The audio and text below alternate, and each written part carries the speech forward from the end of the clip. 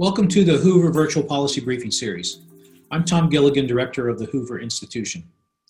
For more than a century, our mission has been dedicated to generating policy ideas that promote economic prosperity, national security, and democratic governance.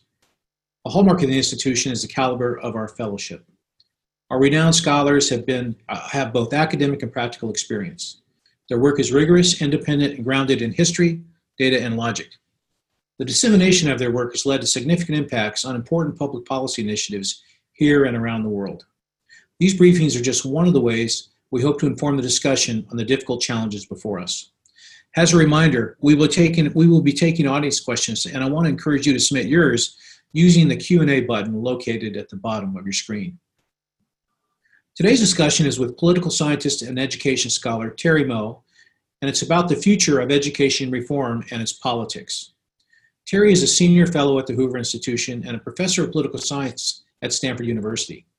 He has written extensively on the politics and reform of American education, including his most recent book entitled The Politics of Institutional Reform, Katrina, Education, and the Second Face of Power.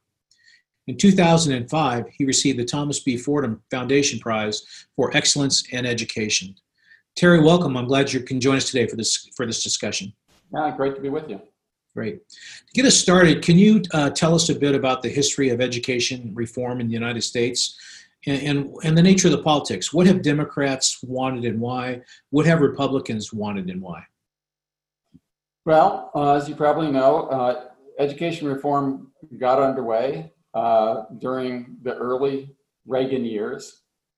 And ever since then, this was 40 years ago, it stands as probably the longest running reform movement of any kind in American history. Throughout this time, up until about 10 years ago, it was a movement that had supporters in both parties. And that's a key thing about it that accounted for the successes that it has had. So among Republicans, they had a big advantage. They weren't allied with the teachers' unions. They were opposed to the teachers' unions, and the unions hated them. So that gave them really a free hand to move ahead with reforms. Plus, ideologically, they were wide open to alternatives to the traditional top-down political bureaucratic system that had traditionally run the public schools. The problem, the thing that sort of kept them from moving ahead full speed was that they had an incentive problem. Their constituents are mainly in the suburbs and in rural areas, and those people are not at the forefront of demanding fundamental change in the public schools. And that, I think, has sort of diluted the incentives of a lot of Republicans to move in that direction. Even so, some of the most prominent education reformers in the country have been Republicans. George W. Bush was responsible for the adoption of No Child Left Behind, which had its flaws, but the logic behind it was, look, we have a public education system that we spend over $600 billion a year on, and it's never been held accountable for actually teaching kids something. And it makes sense to try to do that in a systematic way. And that's what No Child Left Behind tried to do, even though it needed fixes that ultimately were never made. But I think he gets a lot of credit for taking that step forward. Also, at the state level, Jeb Bush in Florida was probably the most successful education governor in the history of this country. There were other governors that were successful too, like Mitch Daniels. So the Republicans really did a lot to promote education reform. The Democrats, on the other hand, are well known as the party that is opposed to reform, mainly because they are in alliance with the main vested interests that are anchored in the traditional system. The teachers' unions care about jobs, and the school boards that care about their own money and enrollments and control. And so they've basically been opposed to the main lines of education reform, school choice, and accountability. And what they consider reform is more money, more social services for schools, more early childhood education. But they want to leave the basic structure of the traditional top-down system intact. Even so, there have been important reform elements within the Democratic Party. Bill Clinton and Al Gore were big supporters of charter schools and of school accountability. Barack Obama was an even stronger supporter of choice and accountability, and he and Arne Duncan, his Secretary of Education, set up Race to the Top, a competition among the states to promote those ends. That was a very big deal. And also within the Democratic Party, there was a group, and still is, called Democrats for Education Reform that has been a really powerful force in local elections, promoting reformist outcomes. So I think pulling back from this, you can see that there are important forces for reform in both parties. And a lot of these reform efforts that were successful because they were bipartisan. And that's been a big part of the history of this. Yeah. So 40 years of a reform agenda, there must be something to show from it. How much progress have reformers made, and has the system really improved? Well, all right. The place to start is by recognizing that in any institutional system, there are going to be groups that benefit from the system, not just because they get services, but because they get jobs, and because they get contracts, and because they get control, and they get money. And so these vested interests are going to resist efforts to change the system, even if the system is performing badly. Mm-hmm. And that has happened in education, as the unions and the school boards have tried to resist reform right from the very start. They're very powerful, and they have been very successful in limiting the amount of progress that reformers have been able to make. So over time, I would say we have a lot more school choice than we used to have, and we have more school accountability than we used to have. But it's all relative. So the first charter bill was passed in Minnesota in 1991, 30 years ago. And even today, only 6 to 7% of American school children are in charter schools. It's really a drop in the bucket. When it comes to accountability, we're really not holding schools accountable for their performance. And when it comes to something so basic as just getting bad teachers out of the classroom, turns out we can't even do that. Yeah. And it's been decades. So I would say that bottom line, this reform effort has been a valiant effort, but progress has really been disappointing. Disappointing. We have a question which asks you to compare the performance of charter or choice-based schools with state-run schools. Are there differences on average in the performance of students in these two systems? Yes, but they're mixed. Yeah. So, there are really competent independent studies done, for example, by Credo, which is an organization here at Stanford, and by Doug Harris, who is in New Orleans. And what they show is that charter schools do quite well. On average, I think that they are better than the typical public school, but it varies by states. Some states have bad charter systems. And I think the big thing is that there are a bunch of charter schools at the low end of the continuum that are bad. And parents, contrary to market ideology and market theory, you think that parents would bail out of bad schools. In some percentage of the cases, and it's not trivial, they don't. They continue to patronize these schools because they like the teachers or because the schools are close or whatever. And bad schools still proliferate in the charter realm. And so that drags the whole charter movement, the whole population of charter schools down. And so I think the key is recognizing, wow, we have some trailblazing charter schools, KIPP and Aspire and a number of others.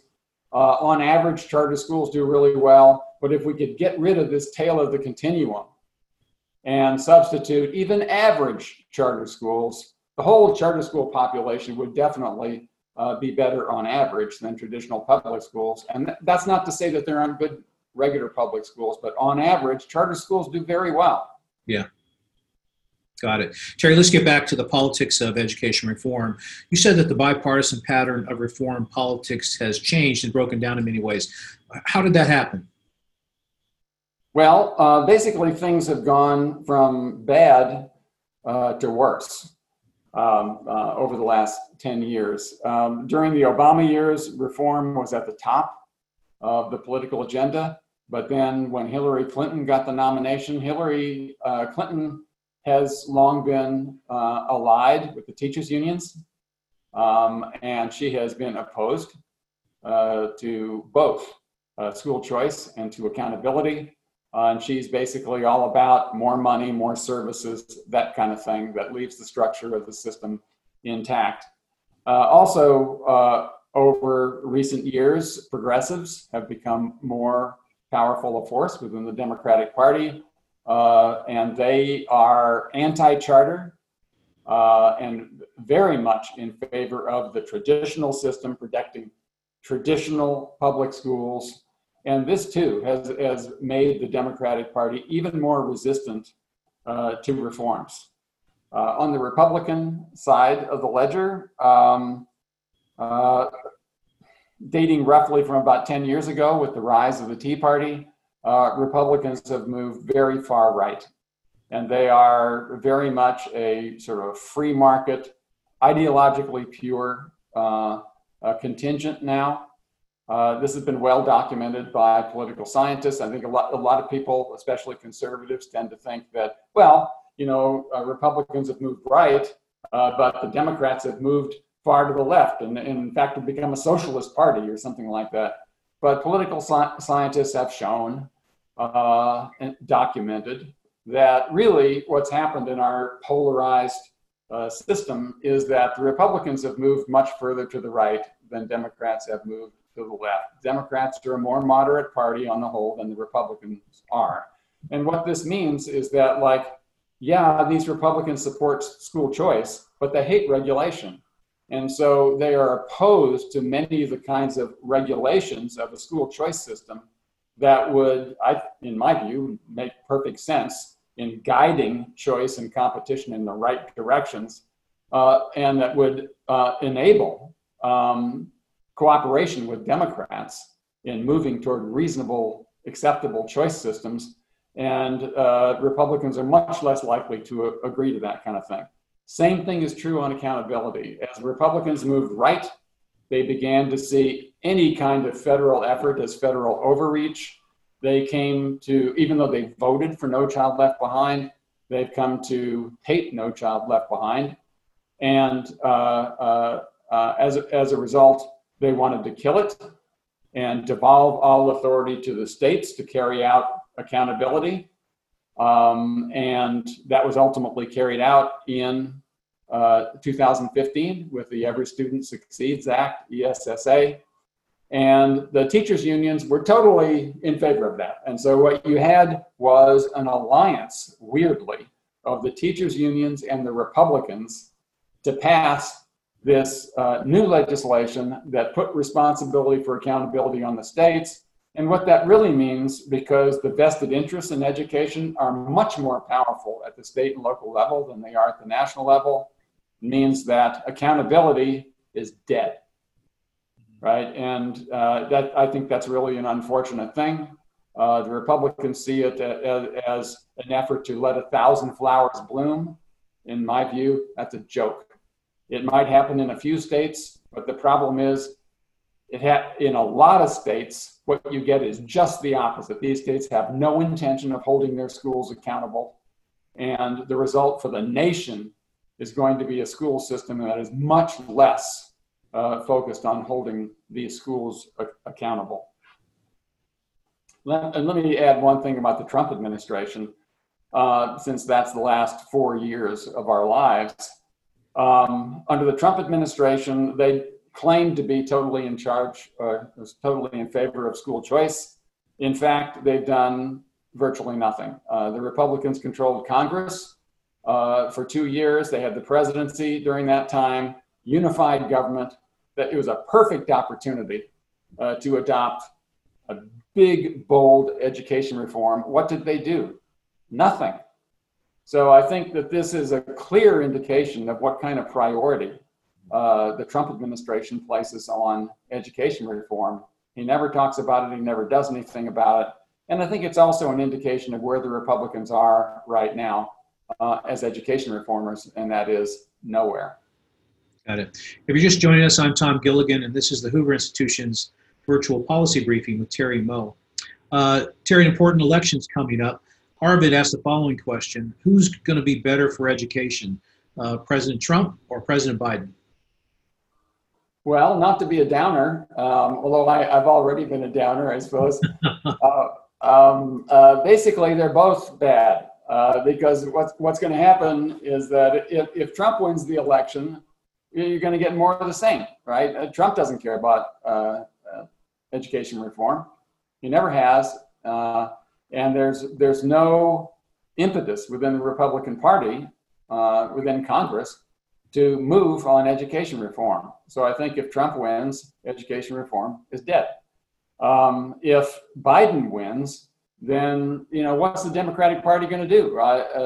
Especially with these progressive forces in charge, and with the teachers' unions especially powerful in the Democratic Party, all you're going to get in terms of reform is demands for more money, more social services, more early childhood education. And I'm not saying that those things are bad. It's just that they're not real reform. They don't do anything to change the basic structure of the system. And I think it's the basic structure of the system that's the problem, because it gets all the incentives wrong in not promoting the highest possible performance. Yeah, interesting. You're listening to Hoover Senior Fellow Terry Moe. You can find more research by Hoover Fellows at hoover.org. Terry, let's turn to the impact of the coronavirus on education. Disasters can often propel reform. An example is Hurricane Katrina in New Orleans, which is something you've written extensively about in your book, The Politics of Institutional Reform, Katrina Education, and the Second Face of Power. What happened to education policy in New Orleans as a result of Hurricane Katrina, and why did it happen? Well, what happened was a revolution. It's really quite stunning. Katrina destroyed most of the city of New Orleans. It destroyed the school system. And along with it, it destroyed the power of the vested interests. And that meant the power of the school board and the local teachers union. And when they were wiped out, local decision makers and state decision makers were free. Right? They were free to do whatever worked. These people were not ideologues. They were very pragmatic. They were problem solvers. All they wanted to do was whatever it took to make good schools, good for them. And so since there was nothing in their way, they simply tried to move forward and create something that worked. Well, they weren't ideologues. They didn't have any preconceived notion of what this system was going to look like. It's really quite a story. And over time, they worked their way towards something that did work. And that turned out to be an all-charter system in which every family chooses a school. And now every child, virtually, goes to a charter school. This is the most innovative, distinctively different system in the entire country. And it happened because there were no vested interests in the way to stop it. The flip side of this is what it shows is what power and vested interests are preventing in all the other school systems around the country, because every school system has these vested interests. They all have a stake in protecting jobs and control and enrollment and money. Yeah. And that's what they do every day. And the kinds of reforms that we see around the country that we call reform are really just these incremental changes that don't make a fundamental difference. And in New Orleans, we see a fundamental difference, but it's only because the vested interests were wiped out. Yeah. Terry, are the vested interests trying to reconstitute themselves in New Orleans? Yes. But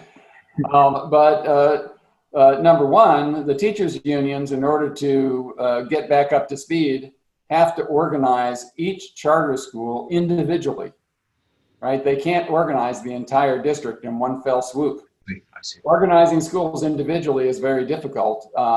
And you can see that because they have such a hard time organizing private schools and organizing charter schools. Right, right. So there's that.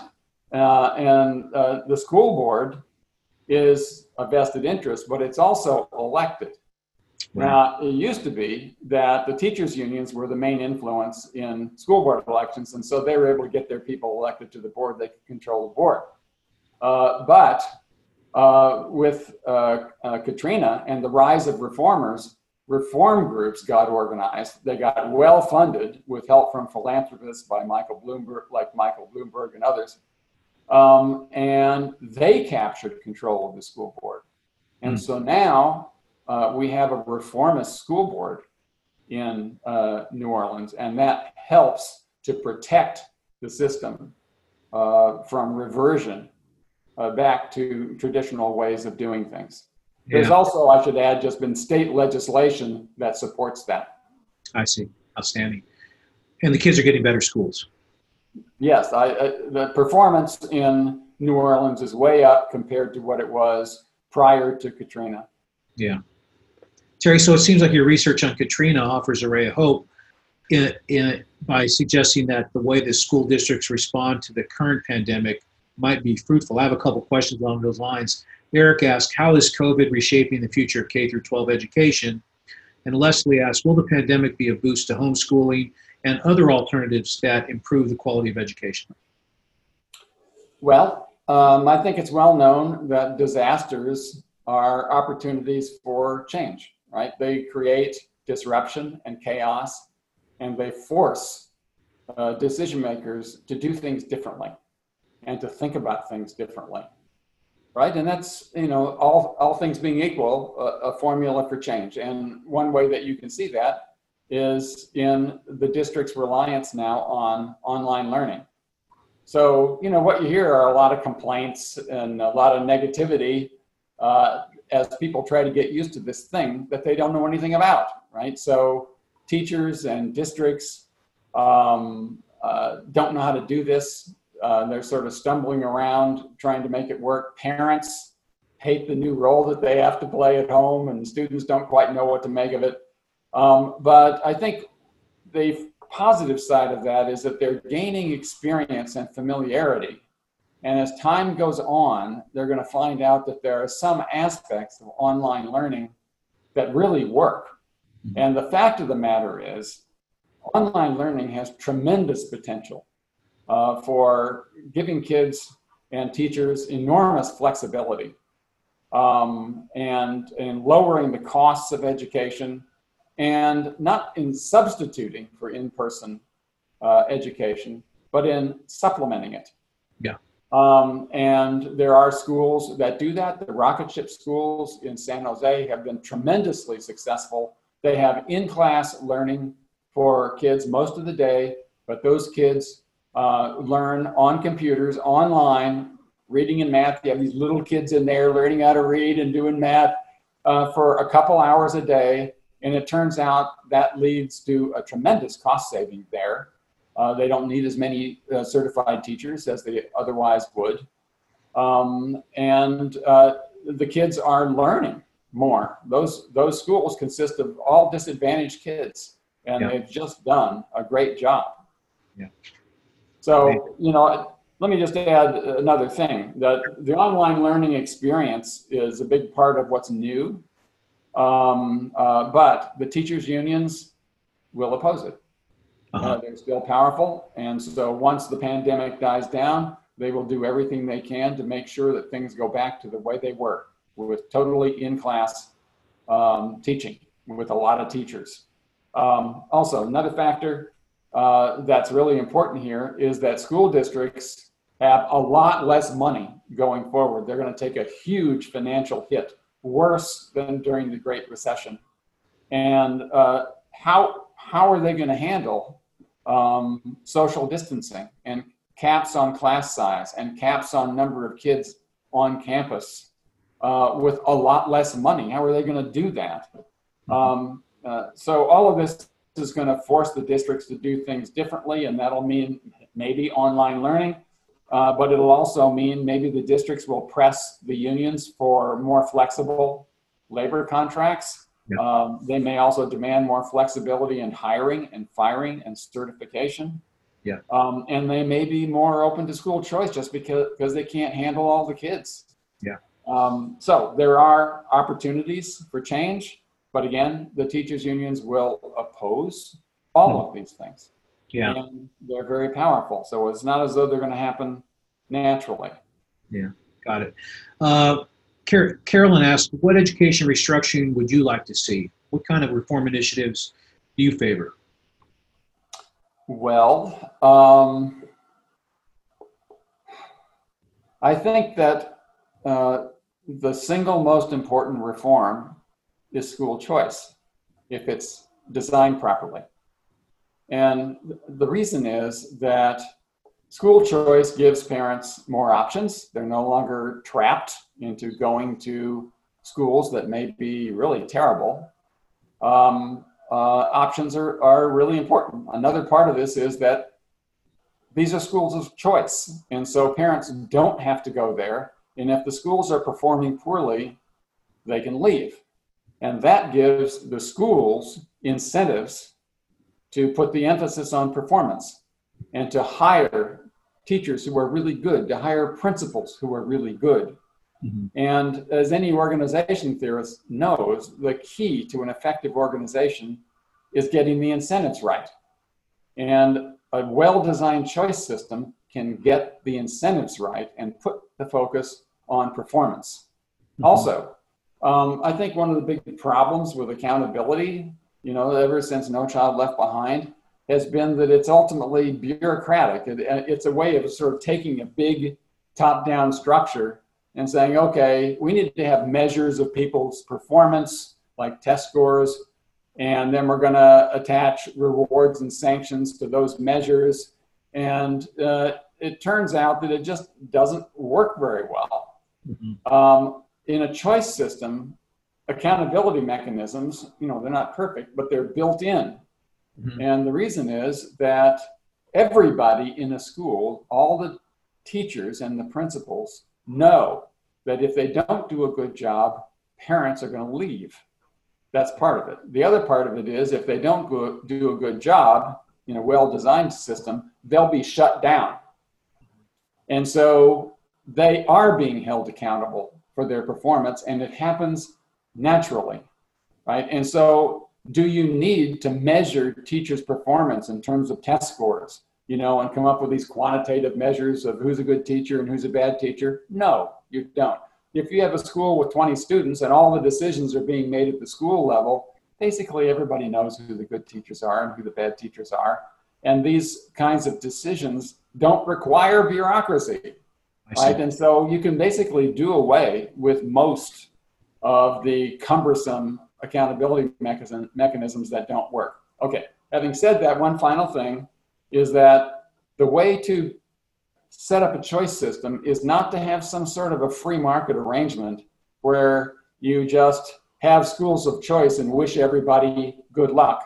There has to be a structure within which the system operates. And that means there have to be curriculum standards. The schools have to be audited. There have to be standards for admissions to make sure that all kids have an equal opportunity to attend the best schools. And there have to be mechanisms for shutting the bad schools down, right? And so these things are really critical. And I think a big problem is that there are a lot of choice advocates who don't want any of these regulatory mechanisms because they see the heavy hand of government.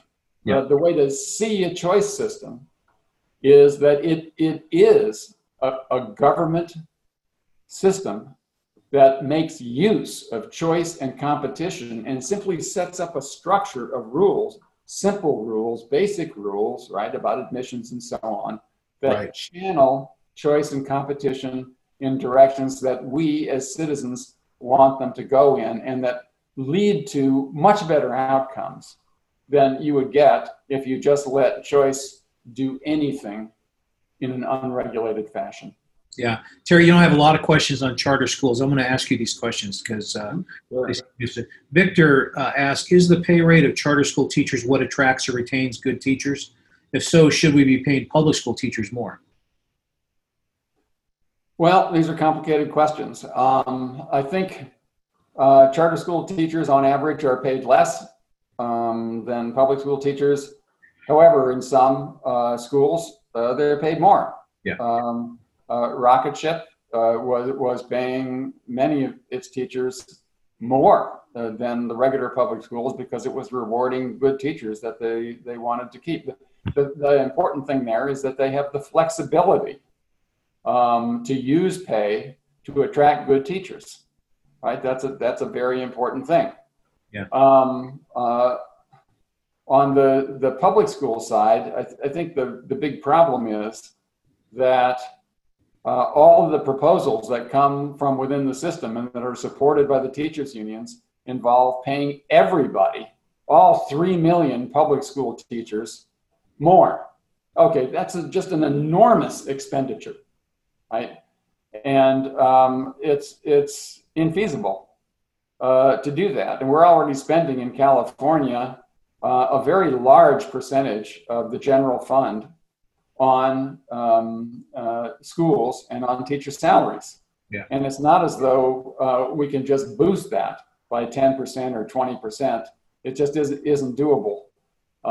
So that's another reason why I think we need to move toward a choice system where the schools themselves decide within their budget how much teachers should be paid.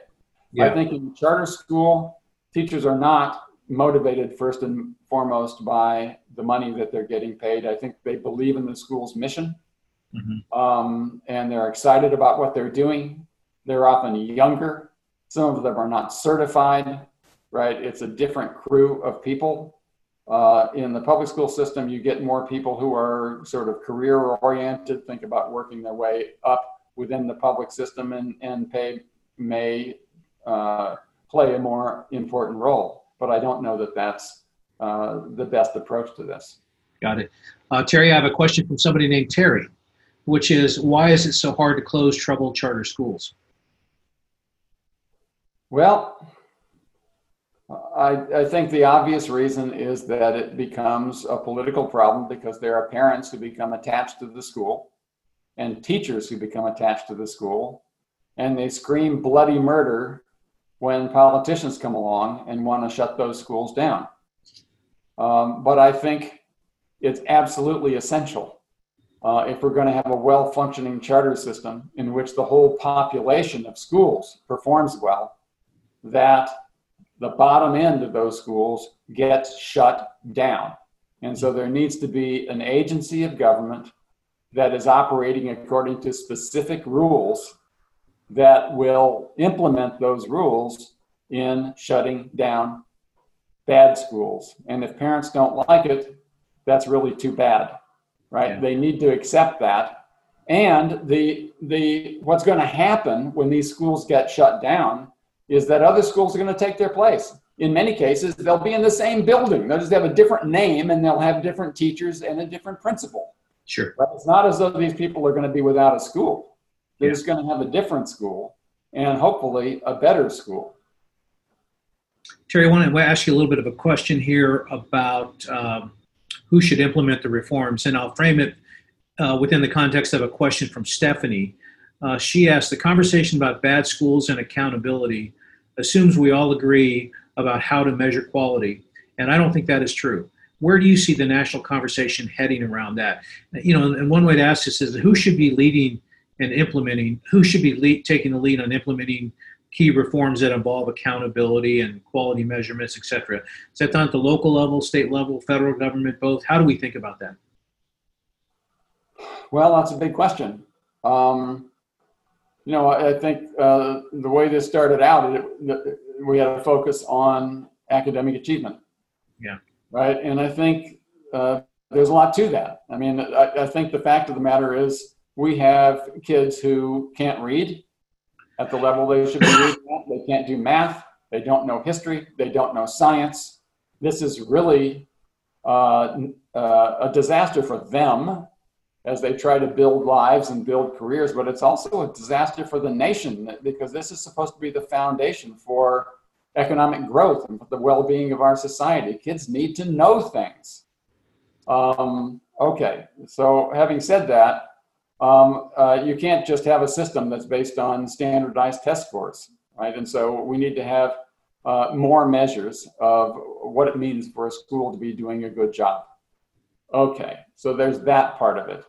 Another part of it is that I think if we move to school choice and we have a framework that specifies in a set of standards what it is that students are supposed to know, and if we have testing that indicates what they do know, and if we have evaluations taking place inside the school about how well the school is doing and about how well the teachers are doing, then a lot of the accountability that needs to be taking place can be taking place automatically within the schools, because people are going to be leaving schools that aren't doing a good job.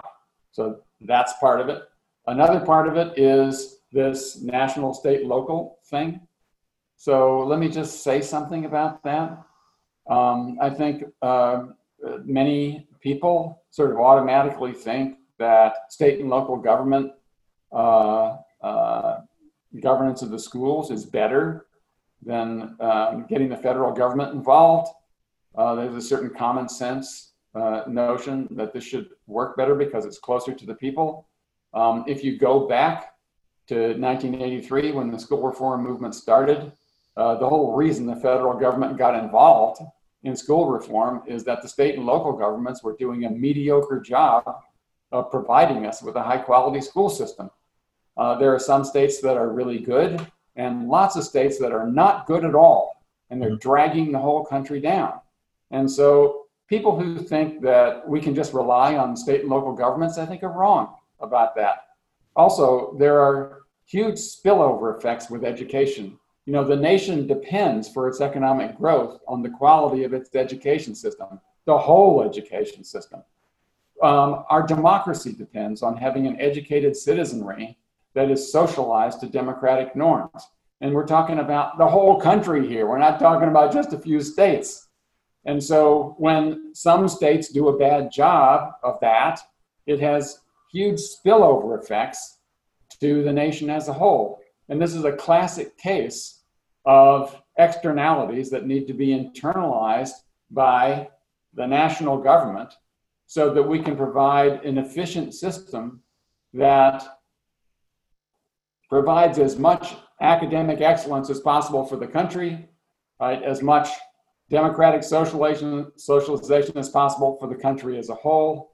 And if you leave these things to the individual states, what's going to happen is that we're going to get a very efficient, low-level outcome. There's a role here for the national government to step in and try to make sure that we can lift up all of the states by having common standards and common mechanisms that allow all states to have better education systems. We can't just let 50 states go their own way. People are dreaming if they think that that's going to lead to a much better system all on its own without any role for the national government. That's just wrong. Yeah, Terry, we'll end with these questions which are reinforcing. Both Nick and Margaret wanted to hear your opinions about Common Core, which you just spoke to, whether or not a national system, one supported by governors, would lead to the kind of accountability that would help us elevate quality of education at the state and local level. Yeah, well, the idea behind Common Core is that it makes sense to have a rigorous set of standards, number one, that are uniform across the entire country, so that you can expect the same rigor and the same standards in Pennsylvania as in Arkansas, right? Mm-hmm. And so when kids move around the country, the standards are the same.